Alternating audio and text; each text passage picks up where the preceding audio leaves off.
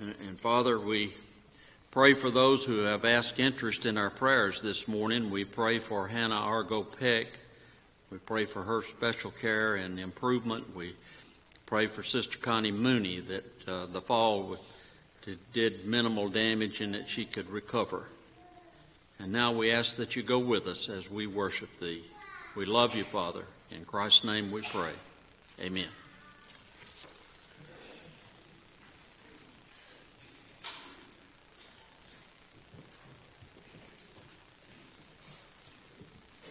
Morning.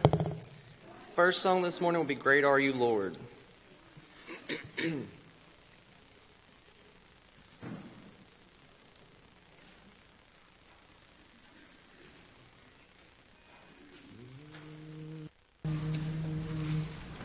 Holy Lord, most holy Lord, you alone are worthy of my praise. O holy Lord, most holy Lord, with all of my heart I sing. Great are you, Lord, worthy of praise.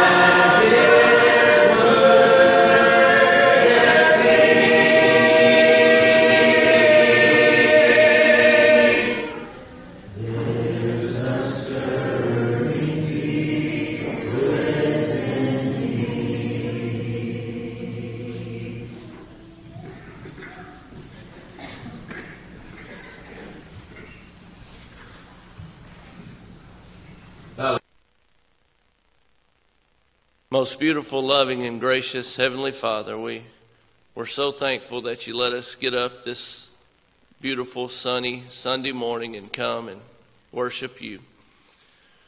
We're thankful for the blessings of health that you've given us. And God, we know there's many that are sick and have lost loved ones. And God, we ask that you comfort them as only you can and give us the ability to help those that are in need.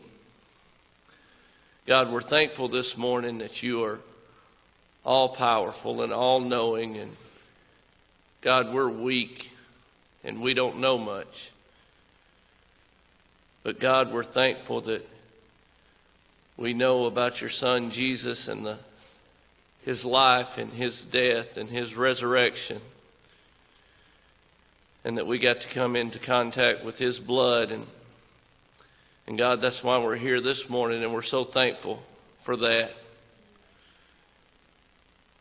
And God, we know your word tells us how powerful hope and faith and love are. And we just ask this morning that you fill us with faith and hope, and especially love.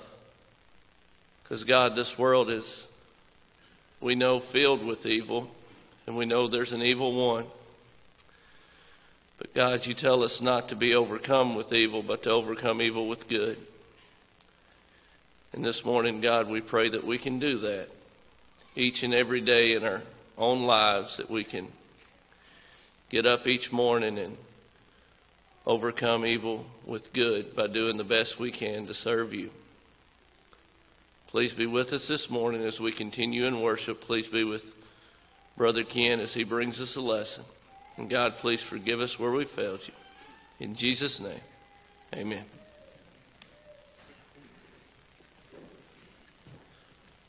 Song of invitation after the lesson will be There's a Fountain Free. The song before the lesson this morning will be God's Family. I know y'all are real sleepy, probably a lot of you, but y'all go ahead and stand up. We'll sing this song together.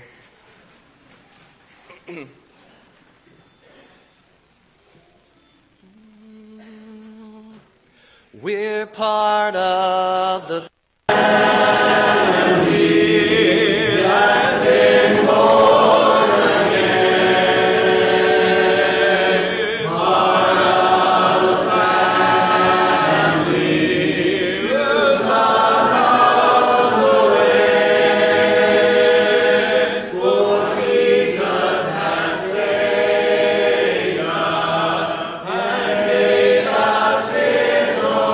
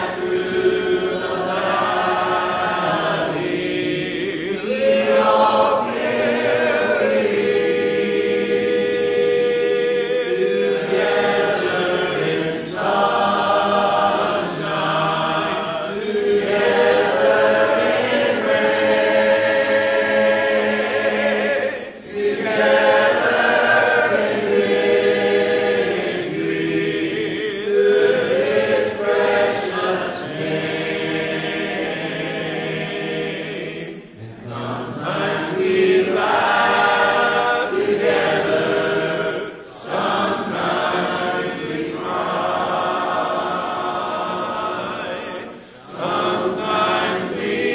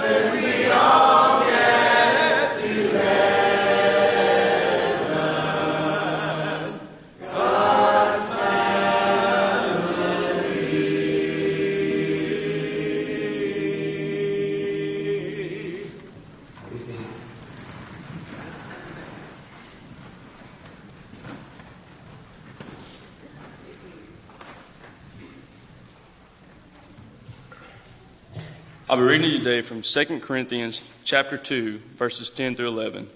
2 Corinthians chapter 2, verses 10 through 11. To whom you forgive anything, I forgive also. For if I forgave anything, to whom I forgave it, for your sakes forgave I it in the person of Christ, lest Satan should get an advantage of us, for we are not ignorant of his devices.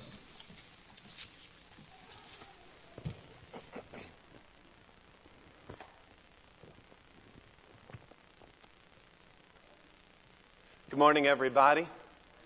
Isn't it refreshing to lose that hour of sleep and to get up knowing that you've already moved forward into the next day? It's thrilling. You wake up already energized, right? Because you're already an hour ahead of where you were last time. It just fills you with all the energy and vigor that you could possibly hope for. In fact, I asked someone this morning, how you doing? They said, never better. So let's all feel that way today, okay?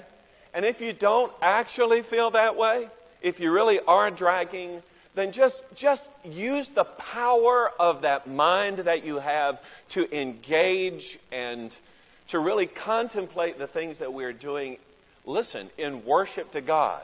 Is there anything more beautiful, anything more expressive than the time that we can actually, all of us together, as God's family, worship God in spirit and in truth? Is there? Shake your head this way. No, there is no such a thing like it. So here we are with the mind and the heart and the enthusiasm to serve God with all that we have this morning. Today we're going to talk about how in the world it is that we will be able to undermine Satan's devices. Probably you're already aware of the things that Satan intends and tries to do to you in order to thwart and upset the desire that you have to serve God. And it may be that at some point you just want to throw up your hands and give up. Don't do that. That's a part of the tactic. Let's be certain today that we are thrilled at the prospect of serving God. And if the challenges from Satan come, I pray that we'll be ready to face them. Okay? Let's pray together as we begin our study. Our Father in heaven, thank you for this time that in addition to singing praises to you and coming to you in prayer and lifting up your name, for the occasion that we will have to assemble around the table and to remember the death of Jesus and to give of our means joyfully and having planned to participate in the work of this church. Now, Father, as we are entering into your word, I pray that this period of contemplation and meditation upon your word will be effective in helping us to understand how it is that we can effectively undermine Satan's devices. He is a powerful being. We do not underestimate him in any way. He had the audacity even to attempt an effort of a coup and to upset our Lord's work on the earth. And yet, by the example of Jesus in overcoming those temptations, we are inspired. While we are frail humans, we know that by your power we can be successful. And so, Father, today I pray that you'll make those avenues apparent to us and that we will actually use them. Help us to have a stubborn commitment to the things that we're involved in. Help us to have a spiritual focus that will enable us to keep our minds on the things that are necessary. And help us, Father, to have a strong will about us that we will never give in. Thank you, Father, for how you will empower us today and make these things useful in our daily fight.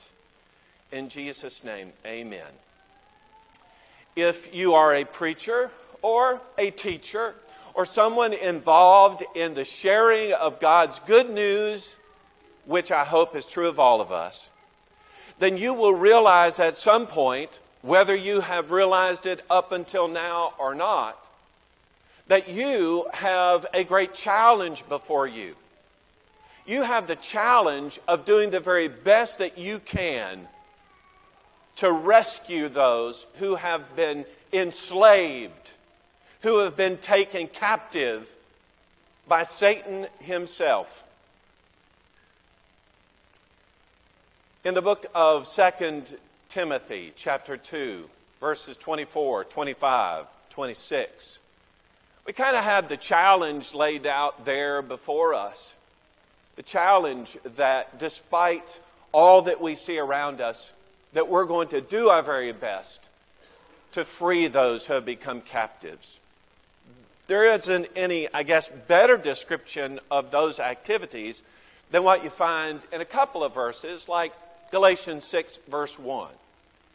If a man is overtaken in any trespass, you who are spiritual, restore such a one in a spirit of gentleness, considering yourself, lest you also be tempted. Bear one another's burdens, and so fulfill the law of Christ. Fulfill the law of Christ to love your neighbor as yourself. Do that by being aware of the struggles that your brothers and sisters are facing. And when you perceive that someone is struggling, is in that battle, then you go to the rescue. But be certain that you consider yourself. Don't go in there with this high-mindedness that says, I'm the rescuer. Have the sense of humility that says, you know what, where you are, I very well myself could be. I want to see your deliverance, but I do not assume. I don't have the high-mindedness or the self-righteousness to say that I could never fall to that place, because absolutely, given the right circumstances, any of us could fall prey to any temptation and trial. In the book of James, chapter 5, verses 19 and 20, if a man is overtaken in any trespass, if he's led astray, if he's drawn away from the truth, in this case, we're to go and try to bring them back. And he gives this beautiful caveat about the saving of that soul, that we have saved a soul from death and we've covered a multitude of sin. There is the peril that a person who has wandered away or been led astray, one who has gone away from the place of safety, when they get into that condition, in the moment, they are absolutely lost. And when we bring them back to the place of safety, we have saved a soul from absolute death. We have been able to cover that sin that had beset them. You and I, if we are preachers, if we are teachers, if we are interested parties in the sharing of the gospel, the good news of Jesus Christ, then absolutely we are in the activity, the process of trying to save those who have been enslaved because of sin. And Satan is happy to keep that reserve, to keep us discouraged so that we won't reach out to those who have gone astray. In the book of 2 Corinthians chapter 2, which is our text passage, earlier in this text, beginning at verse 3 and going through verse 9, there had been a case of someone caught in sin, just like what we've described here. And no one had gone after him. Ultimately, I believe, as described in 1 Corinthians chapter 5, the Apostle Paul gets involved and he shames the church for their lack of action. Ultimately, not only Paul, but the church becomes active in seeking to bring that soul back. But you know, they're not interested in coming back immediately. Sin has its way of holding on to us, making us feel comfortable where we are with the choice that we have made against the will of God. And such apparently was the case of this individual. So this text says, you know what? Eventually, such concern and desire to bring that soul back was fruitful. But he said, you know what, now we need to be careful on the other side of that. Let's be certain, for instance, that we don't be too severe, is the word that he uses. That we forgive and we comfort them so that they don't become swallowed up with too much sorrow. You know, we can get excited about saving souls. And we can have such an ire, such a distaste for sinful practices, sometimes certain practices more than others. We become frustrated with the sin of the individual, and we take out our righteous indignation on them. We're going to be a champion for the Lord, and we're going to squash that sin. But be certain that in the process of squashing the sin, with the effort of bringing a soul back into a relationship with the Lord, that we don't actually squash the sinner himself. Our desire ought to be to bring them back into, well, what we sang about a moment ago, the family of God. Isn't it that we want to see everybody saved as Jesus desired to seek and to save the lost? If that's true, then yes, we have to have an abhorrence for the sin that is around us. Yes, we must stand up for the truth, but be certain, and listen to these words again, that we are not so severe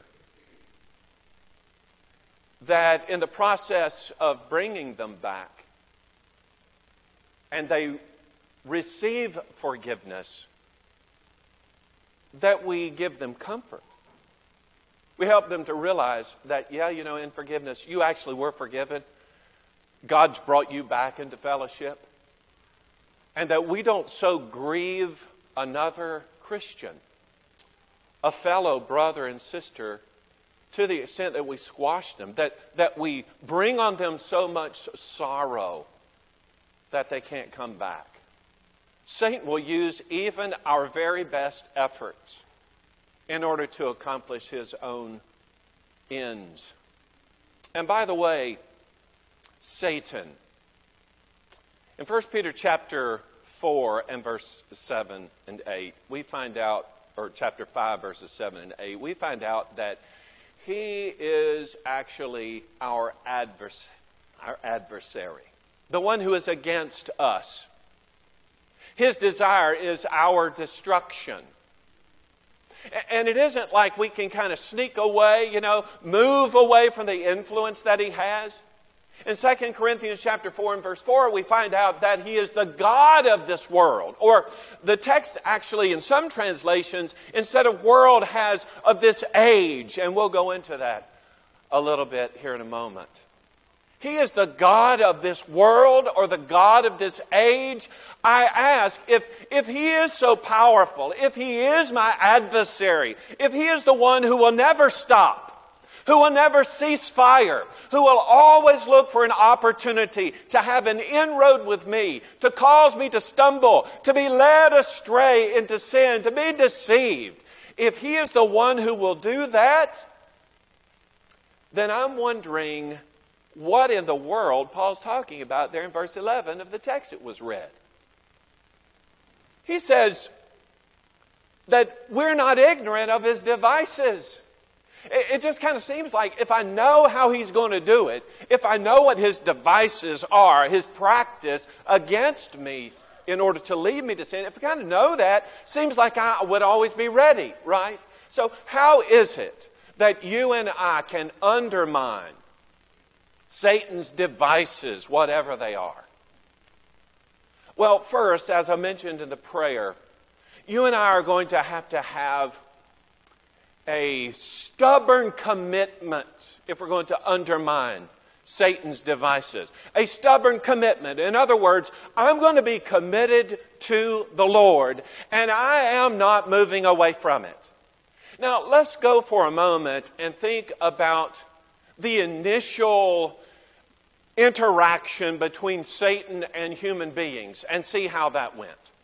Well, if you've read the scriptures, you started at Genesis. That was one of the first things you read about, was that interaction between Satan and human beings, the very first ones. And by the way, I want to say this. When God created Adam, God created, in what was God's mind, the perfect human being. After many ages and lots of children being born, by the time we get here to where we are, there have been a lot of water under the bridge and defects and variations in instruction and all of that. As we grow up, we're all different, and some are smart, some are not so smart, some are very fit, some are not very fit. We're all kind of in a mix. We're all different. When God created Adam, He created what He believed to be the perfect male. And when He created the woman from that perfect male, He created her to be the perfect female. So back there in the garden, we're not talking about some imbeciles. We're talking about two human beings who are about as intelligent and about as physically capable as any human beings who have ever lived. In Genesis chapter 3, the interaction, the first 19 verses. In this text, we see a special emphasis upon Eve. Eve believes what she has heard from Satan, and she obeys his lie. They were told by God not to eat of the fruit that comes from the tree of the knowledge of good and evil, for in the day that they eat of it, they will surely die. Satan says, no, you will not die, but you'll be like God, knowing good and evil. And boy, that was just tantalizing to Eve. She believed the lie, and she obeyed it. In 2 Corinthians chapter 11 and verse 3, it says that she was deceived because of his craftiness. Satan was crafty. He was dealing with the most intelligent beings probably who ever lived. Adam and Eve, perfectly fashioned by God, but she was deceived because he was so crafty. Now, you know where I'm kind of going with that, just sort of insinuating that if Eve fell prey to that, as intelligent as she must have been, then how easy could Satan take me? As crafty as he was with her, how easy would it be for Satan in his craftiness to deceive me? Well, probably would be pretty easy. In fact, we often talk about the one sin that Adam and Eve committed without even talking about the multiplicity of sins we commit, not for a lifetime, but maybe a day. But it didn't stop with Eve. Because Adam, according to Genesis chapter 3, verse 17, he listened to his wife. Some translations have this wording, that he heeded unto her word. He listened to what she said. He thought, okay. And he ate of that, and he sinned too. Satan was crafty in his dealing with those human beings. But let's go a little deeper, because, when Satan was talking with Adam and Eve, he only added one word to the whole situation. Instead of you will surely die, he said you will not surely die. Changed the whole understanding, right? He perverted the Word of God. To pervert it is to put something foreign into it. And Satan has been in the process of perverting God's Word from the very beginning, and he hasn't stopped. In 2 Corinthians, again, chapter 11, at verses 14 and 15, something's said about Satan that maybe we don't talk too much about, because it would be important for us to understand, given the deceitfulness, given the divisive way that he deals with us. That text says, well, really two things. One has to do with him, and one has to do with those who serve him, his ministers. As regards Satan himself, it says that he makes himself an angel of light. Now, you might be able to easily see when Satan is involved in the process of someone committing a blatant and obvious sin. But when it comes to, say church doctrine, maybe it's not so easy to see just the very, very simple things that Satan is able to do under the guise of an angel of light in order to change our thinking about the way God operates or what God expects of us. That's perverting God's Word. But then he also adds that it isn't just Satan who's presenting himself or being transformed into an angel of light, but he says his ministers transform themselves into ministers of righteousness. That is, what they do appears to be righteous, appears to be good and just. But again, it's a perversion. It isn't actually the truth. So Satan, you talk about crafty. He doesn't present himself with a long tail with a fork on the end of it and a big, forked pitchfork and horns on his head, and he's red and easy to see. He presents himself probably in the form of somebody you know or you trust.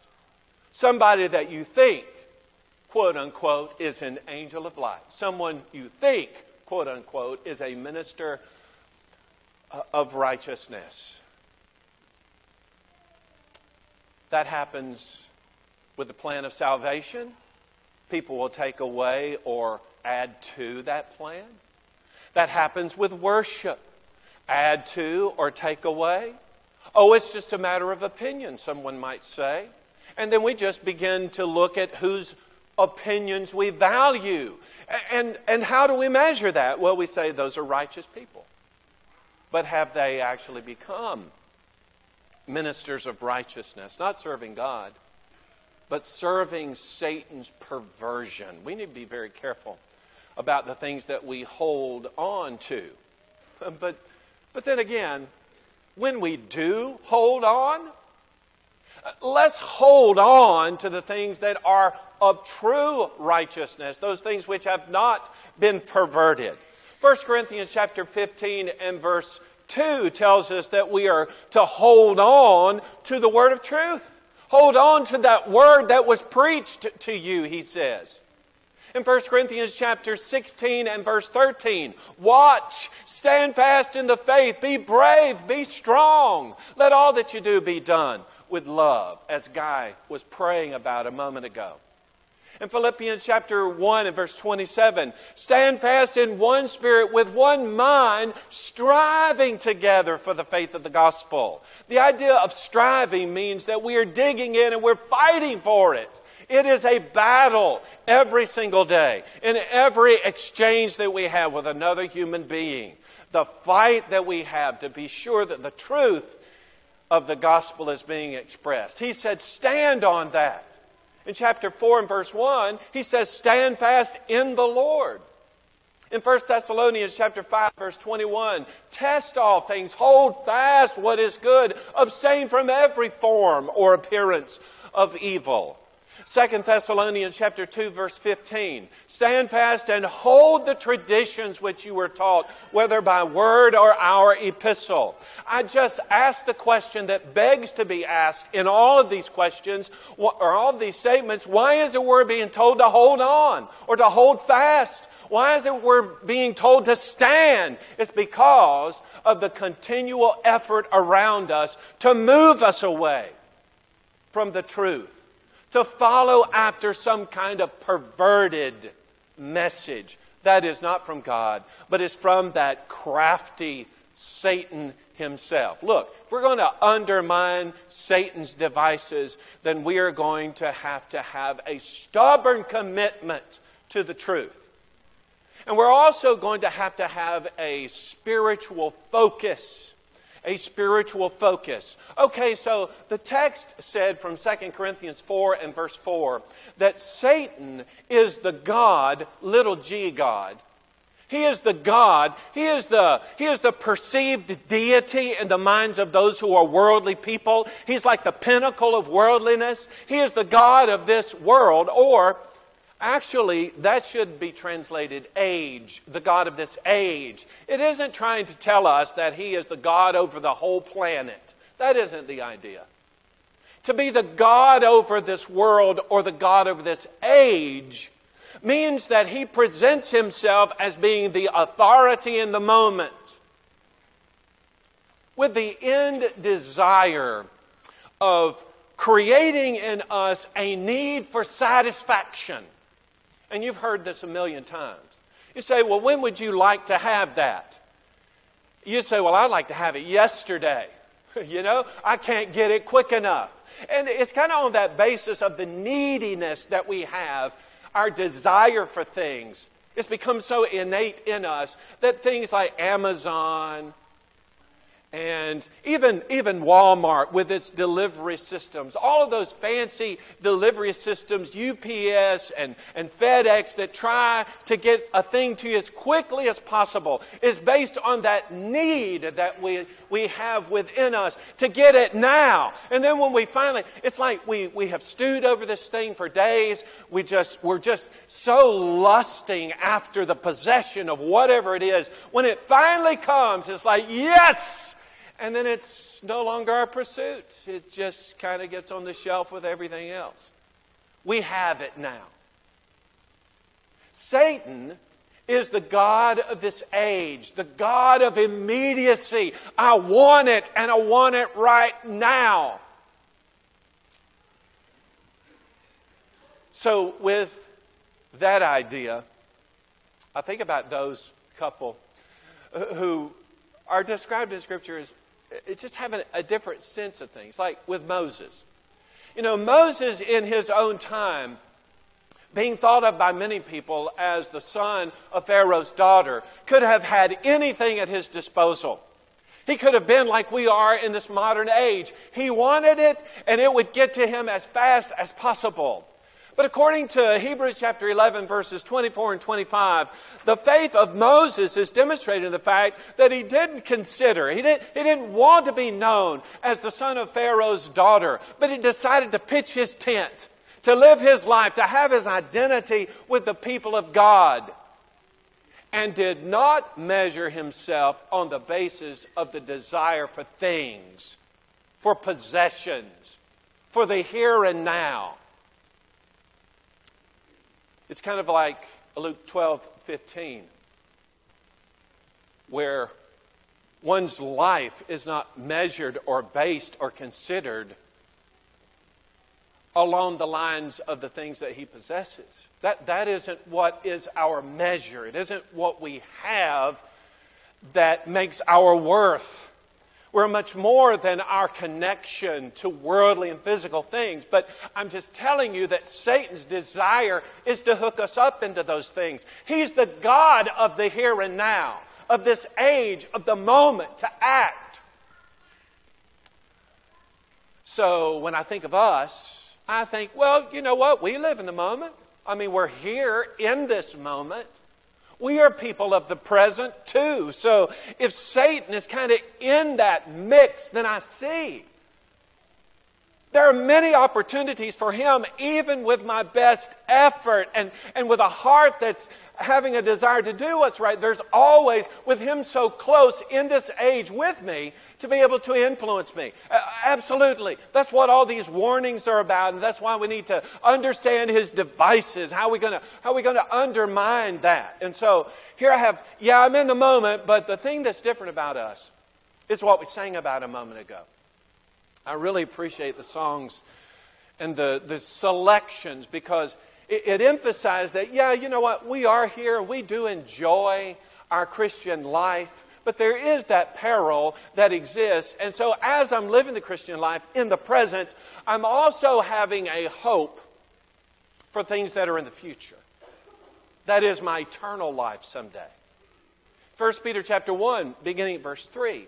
Blessed be the God and Father of the Lord Jesus Christ, who according to his abundant mercy has begotten us again to a living hope through the resurrection of Jesus Christ from the dead, to an inheritance incorruptible, undefiled, and that doesn't fade away, reserved in heaven for you, who are kept by the power of God through faith for salvation, ready to be revealed in the last time. It's going to be revealed, but I'm living it now. I'm striving to be different from the world, this age that is ruled by Satan. But at the same time, I'm keeping my mind focused on what is to come. I'm thinking about heaven someday. Colossians chapter 3. If then you were raised with Christ, seek those things which are above, where Christ is, sitting at the right hand of God. Set your mind on things above, not on things on the earth. For you died, and your life is hidden with Christ in God. We are living for something so much greater than the here and now. We have a spiritual focus. And as long as we keep our spirits focused on heaven and the goal of eternal life someday, then we will be able, by that measure, to undermine Satan's devices, at least in the here and now. But we also have to have a very strong will. Very strong will. What do you mean a strong will? Well, I know what God's will is. I'm going to be in tune with God's will, and then I'm going to reinforce it. I'm going to live it. I'm going to act it. But I'm just going to tell you. What Satan does when he looks at you, he doesn't say, oh, right there's Ken's best. I'm going to attack him where he is the best. He's not going to do that. He is going to exploit my weaknesses. He's going to exploit your weaknesses. We talk about Jesus and his temptations, Matthew chapter 4. We talk about how he had success. But think about that for a moment. Jesus' temptation in Matthew chapter 4. How, if you are Satan, the crafty one, the one who went up against God's very best, Adam and Eve, and was successful, how is it that you're going to step up your game? How are you going to confront and win over the Son of God himself? I'll tell you how you're going to do it, or how you're going to attempt to do it. You're going to try to hit him where he's weak. You are not going to go head on with the Son of God. That is suicide. But you are going to attempt to find a weakness in Jesus. So Jesus has been fasting for 40 days and 40 nights. He's hungry. Maybe I can get him there. But not so. Wait a minute. Now, I know that he's striving in his faithfulness to God and his teaching to bring glory to God. Maybe if I can just kind of play on that idea of receiving glory, if I could just get him so desirous of glory, I could win there. And he was not successful. And finally, the very thing that Jesus came to do, to establish a kingdom. Satan is going to hit that weakness right there. I can give you the quickest route to kingdom ownership of anybody. I'm the God of this age. I'm the God of this moment. I can give you every kingdom that you see right now if you only bow down and worship me. Now, you know the result of every single one of those temptations. Those efforts at Jesus' supposed weakness was Jesus responding with, "It is written." Well, there's the key. There's the answer.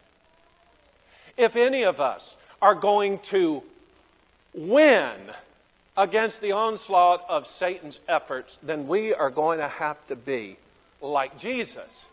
In the sense that even though we live in the here and now, our mind is set on heaven, and our effort to undermine Satan's devices is going to come as a result of our knowledge of the Word of God.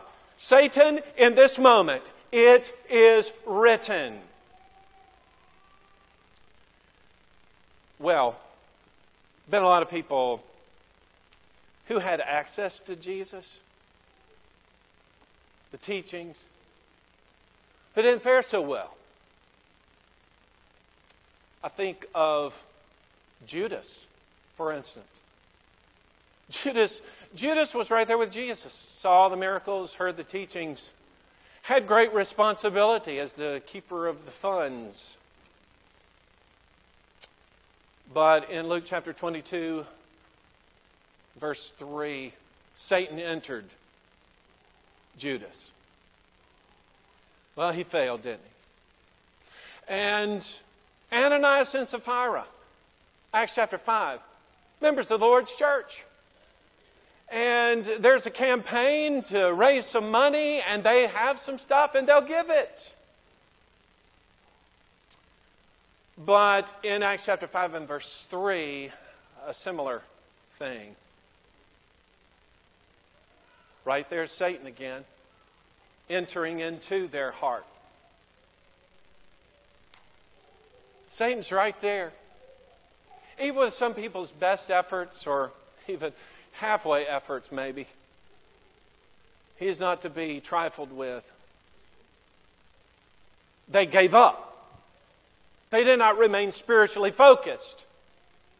Judas did not keep his mind, his eye on the prize. He fell to the here and now in the moment of this age, and he was eaten up by Satan. Ananias and Sapphira, seeking the acclaim of brothers and sisters, perhaps like Barnabas had received in the previous chapter, now has succumbed, and they all died because of their sins. Their lack of faith and trust in the Lord for deliverance, the lack of knowledge scripturally to be able to fortify themselves in a moment of weakness. Now, I even think of those who, for all intents and purposes, are our heroes in the faith. You could go back to Adam and Eve and say, Adam and Eve, they sinned because they partook of the fruit that they were forbidden to partake of. But they overcame that. I think of somebody like Noah. Noah, wow, man of great faith. Look at him, builds an ark, saving of his household. Yeah, but he became drunk. He sinned. Or how about Abraham? Yeah, Abraham lied several times. Jacob cheated in order to get the blessings that he had. What about Moses? Moses was a murderer. He murdered that Egyptian before he ever began his work as a deliverer of Israel. What about somebody like Rahab? Rahab prostituted herself. David, her descendant, by the way, was a fornicator. Jonah, he fled God's command to go and preach to Nineveh. Thomas was a doubter. Peter denied the Lord. The man who would become the Apostle Paul, the one that we're reading about right here, who's talking so much about forgiveness and restoring people to the faith, that guy was a persecutor of Christians. And every single one in their moment of failure, yeah, the God of this world took advantage of them. The one thing they did not do was give up. They did not say, oh, well, I've lied, or I've fornicated, or I've stolen, I've cheated, and so it's over for me. You know, Satan will come at you in your moment of weakness when you commit your sin, when you have given up for some reason, whatever reason, for his deceitfulness in your life, for the way that he was crafty in leading you astray. Yeah, okay, so you did go astray. You did commit your sin. Yeah, you did the wrong thing. What does that mean? Does that mean I'm forever an outcast? Look, I'm reading about this guy from 1 Corinthians chapter 5, and you talk about an unspeakable sort of sin. Nobody raises up in a household saying, you know, one day I think I'm going to marry my father's wife when he's gone. What? Nobody thinks of that. Not even the grossly, worldly, captivated by Satan Gentiles. None of them even thought of such a thing. In fact, within that church is identified in Corinth a man who is involved in such a sin as is not even spoken among the Gentiles, that he has his own father's wife. The church had to do something about that and had to do it swiftly. Stand up for the truth, but don't do it to the detriment of that soul. That soul is primary. So yeah, we want to come down hard on that sin. We want to eradicate the leaven. We have to do that because sin is destructive. But don't ever forget that we want to save the soul too. Friend, even though you have committed sin, such as not even spoken among the Gentiles, please don't give up. Please don't say it's over and I can't be saved, because that is Satan's lie. What do we need? We need forgiveness.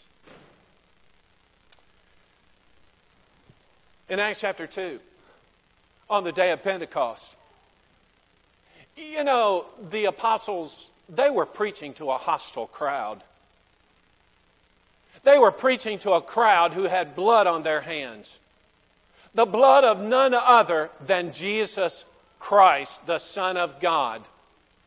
And Peter and the others say, well, it was according to the determined purpose and foreknowledge of God, but you are the ones who have taken him with your lawless hands, and you have crucified the Son of God. You did that. And as he continued preaching and giving proof after proof, fulfillment of Scripture, finally, it so weighed heavy on their hearts that even the God of this age couldn't quench their desire for salvation. And they cry out, men and brethren, what shall we do? What can we do about this heinous situation? We have crucified the Son of God. And they said, repent and let every one of you be baptized in the name of Jesus Christ for the forgiveness of your sins. You shall receive the gift of the Holy Spirit. For this promise is to you and to your children and those who are far off, as many as the Lord our God shall call. I ask you, what greater sin could you commit than nailing the Son of God on the cross? So whatever your sin is, don't give up. Don't be deceived by Satan. Don't let your adversary who wants to see you defeated win today. Don't let him whisper in your ear, it's all over, there's nothing can be done, I'm just going to give up, because that is not what is available to you today. What's available to you today is the very thing that was promised not only on the day of Pentecost, but to subsequent generations, even into this very hour. Within the world that Satan reigns upon, in the moment, you can decide, I'm not giving up. I want forgiveness of my sin, and I want it now. Satan has his end, according to Scripture. Matthew chapter 25, verse 41 says that there is an everlasting fire that has been prepared for the devil and his angels. He has his end. He wants you to go with him. Don't let that happen. As long as you are living and breathing, there's opportunity for you to be saved. So if you're a child of God today and you have been unfaithful, do not listen to Satan that you should just keep that thing covered up, or that you should just let it slide and maybe this thing will pass over. If there is sin unresolved in your life today, repent of that. Don't listen to Satan to stay seated and in your place. He will deceive you all day long. He will keep you a captive as long as he can. If you're not a child of God today, you can have freedom from sin.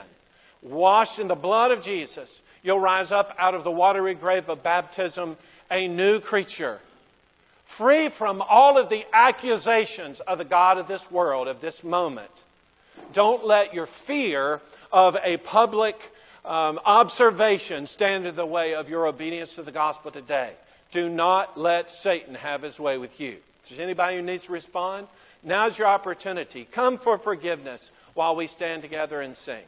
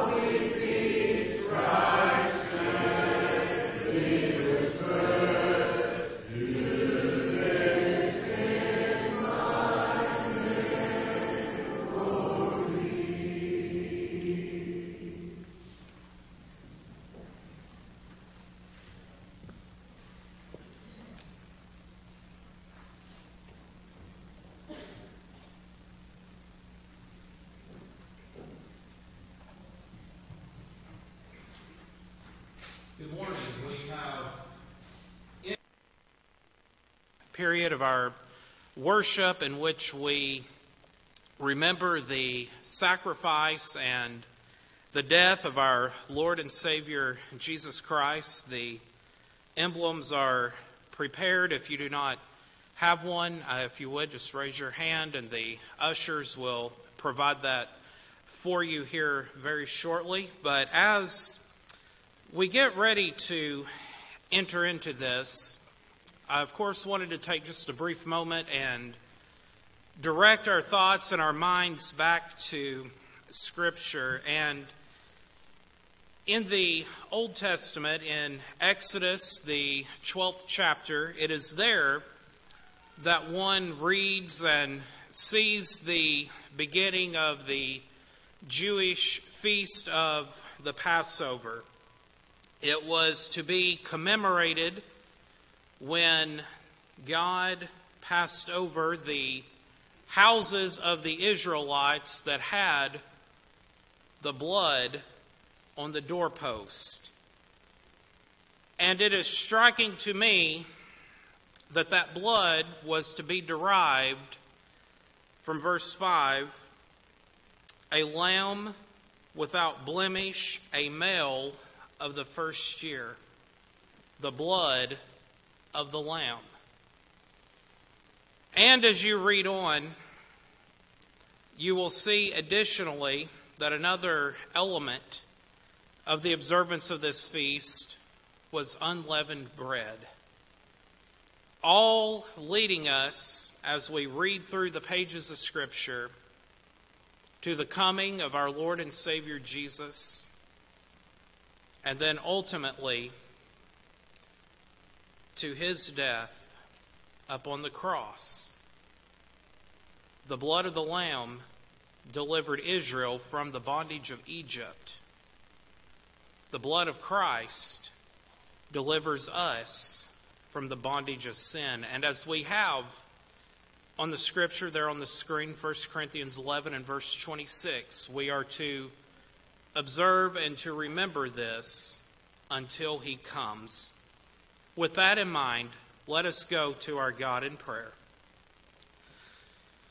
Our Heavenly Father, we come to you ever so grateful for all that you have given us, but we come especially thankful for sending your Son, your only begotten Son, into this world to give us the hope and the promise of deliverance from sin. And we recognize at this time the price that was paid for that, his life, so that we might be able to live. As we partake of this unleavened bread, may we be ever reminded of his sufferings, and may we partake in such a way that is pleasing unto you. And for this we ask, and in Christ's name, amen.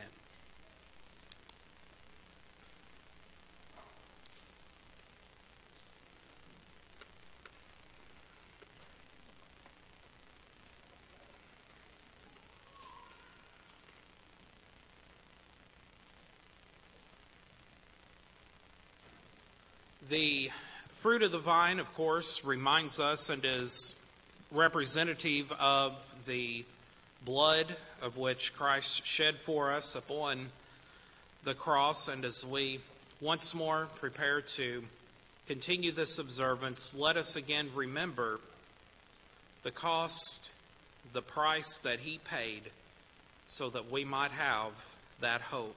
Let us again bow. Our Heavenly Father, we once more come to you, and again we thank you for the willing sacrifice of your Son Jesus, as the Scriptures tell us that he secured our redemption with his blood. And as we partake of this emblem, the fruit of the vine, to remember that blood that was shed for us, may we always be grateful, and may we always be worthy. And for this we ask, and in Jesus' name, amen.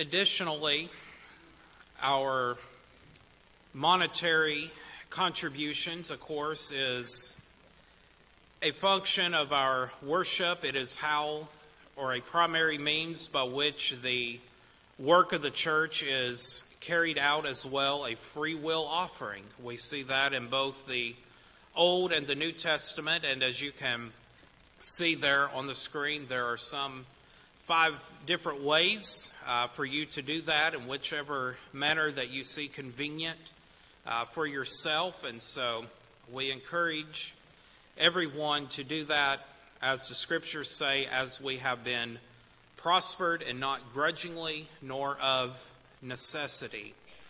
Let us pray.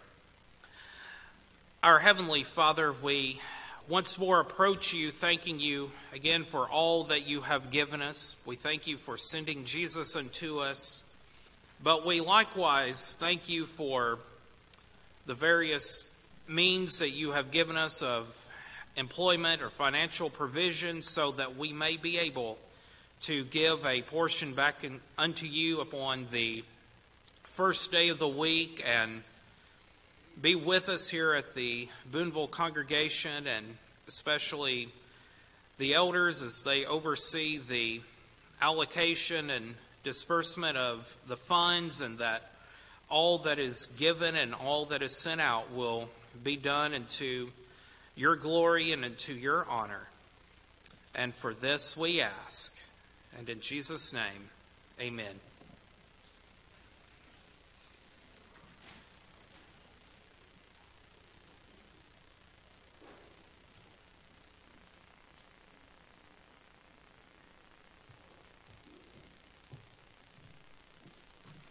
Good morning. On behalf of the elders, I welcome you to the Boonville Church of Christ, and especially to our visitors. One thing I don't share that Ken said, he was enthused about daylight savings time. I don't share your enthusiasm for that. I just was given a note. There will not be a bulletin this week, but we do have one this week. So if you have it in front of you, I will just mention a few things. We have 244 with us today, worshiping, also those online. Not with us physically. Let's see. Puppets will not meet today. Scrapbook will meet in the TAC at 12:30. And I left my bulletin sitting on the pew, but I had a few notes in. But anyway, let's see if I can remember. Again, I echo the prayer mentioned by Jim for Hannah Argo Peck as she was admitted to the hospital in critical care unit from having seizures, and definitely needs all of our prayers.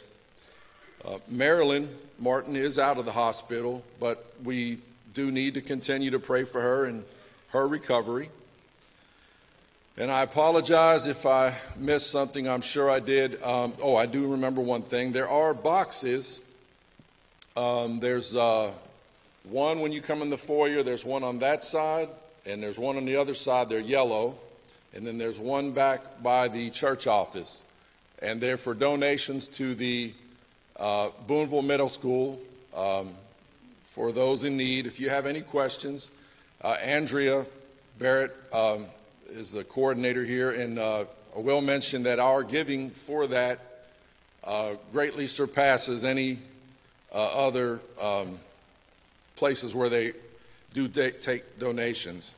And I did help make the boxes last night. I put the tape on them, so I do know that. Anyway, I'm sorry if I forgot anything, but if you would please stand and we will pray and be dismissed.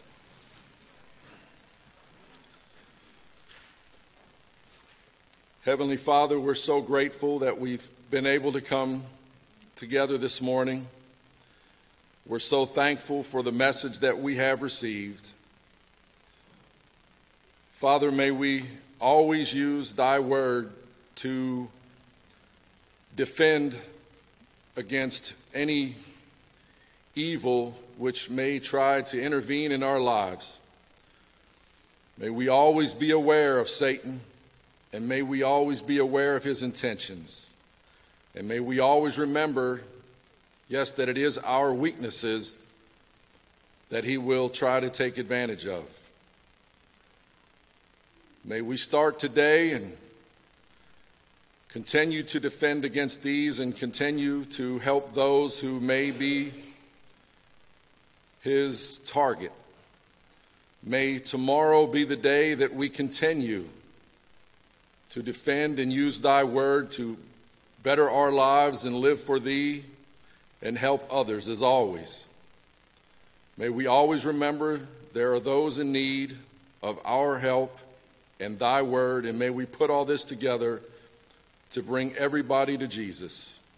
Father, we're so grateful and we're so thankful that you put all this together, and we're so thankful that Jesus Christ did all he did, even though we do what we do, to save us eternally.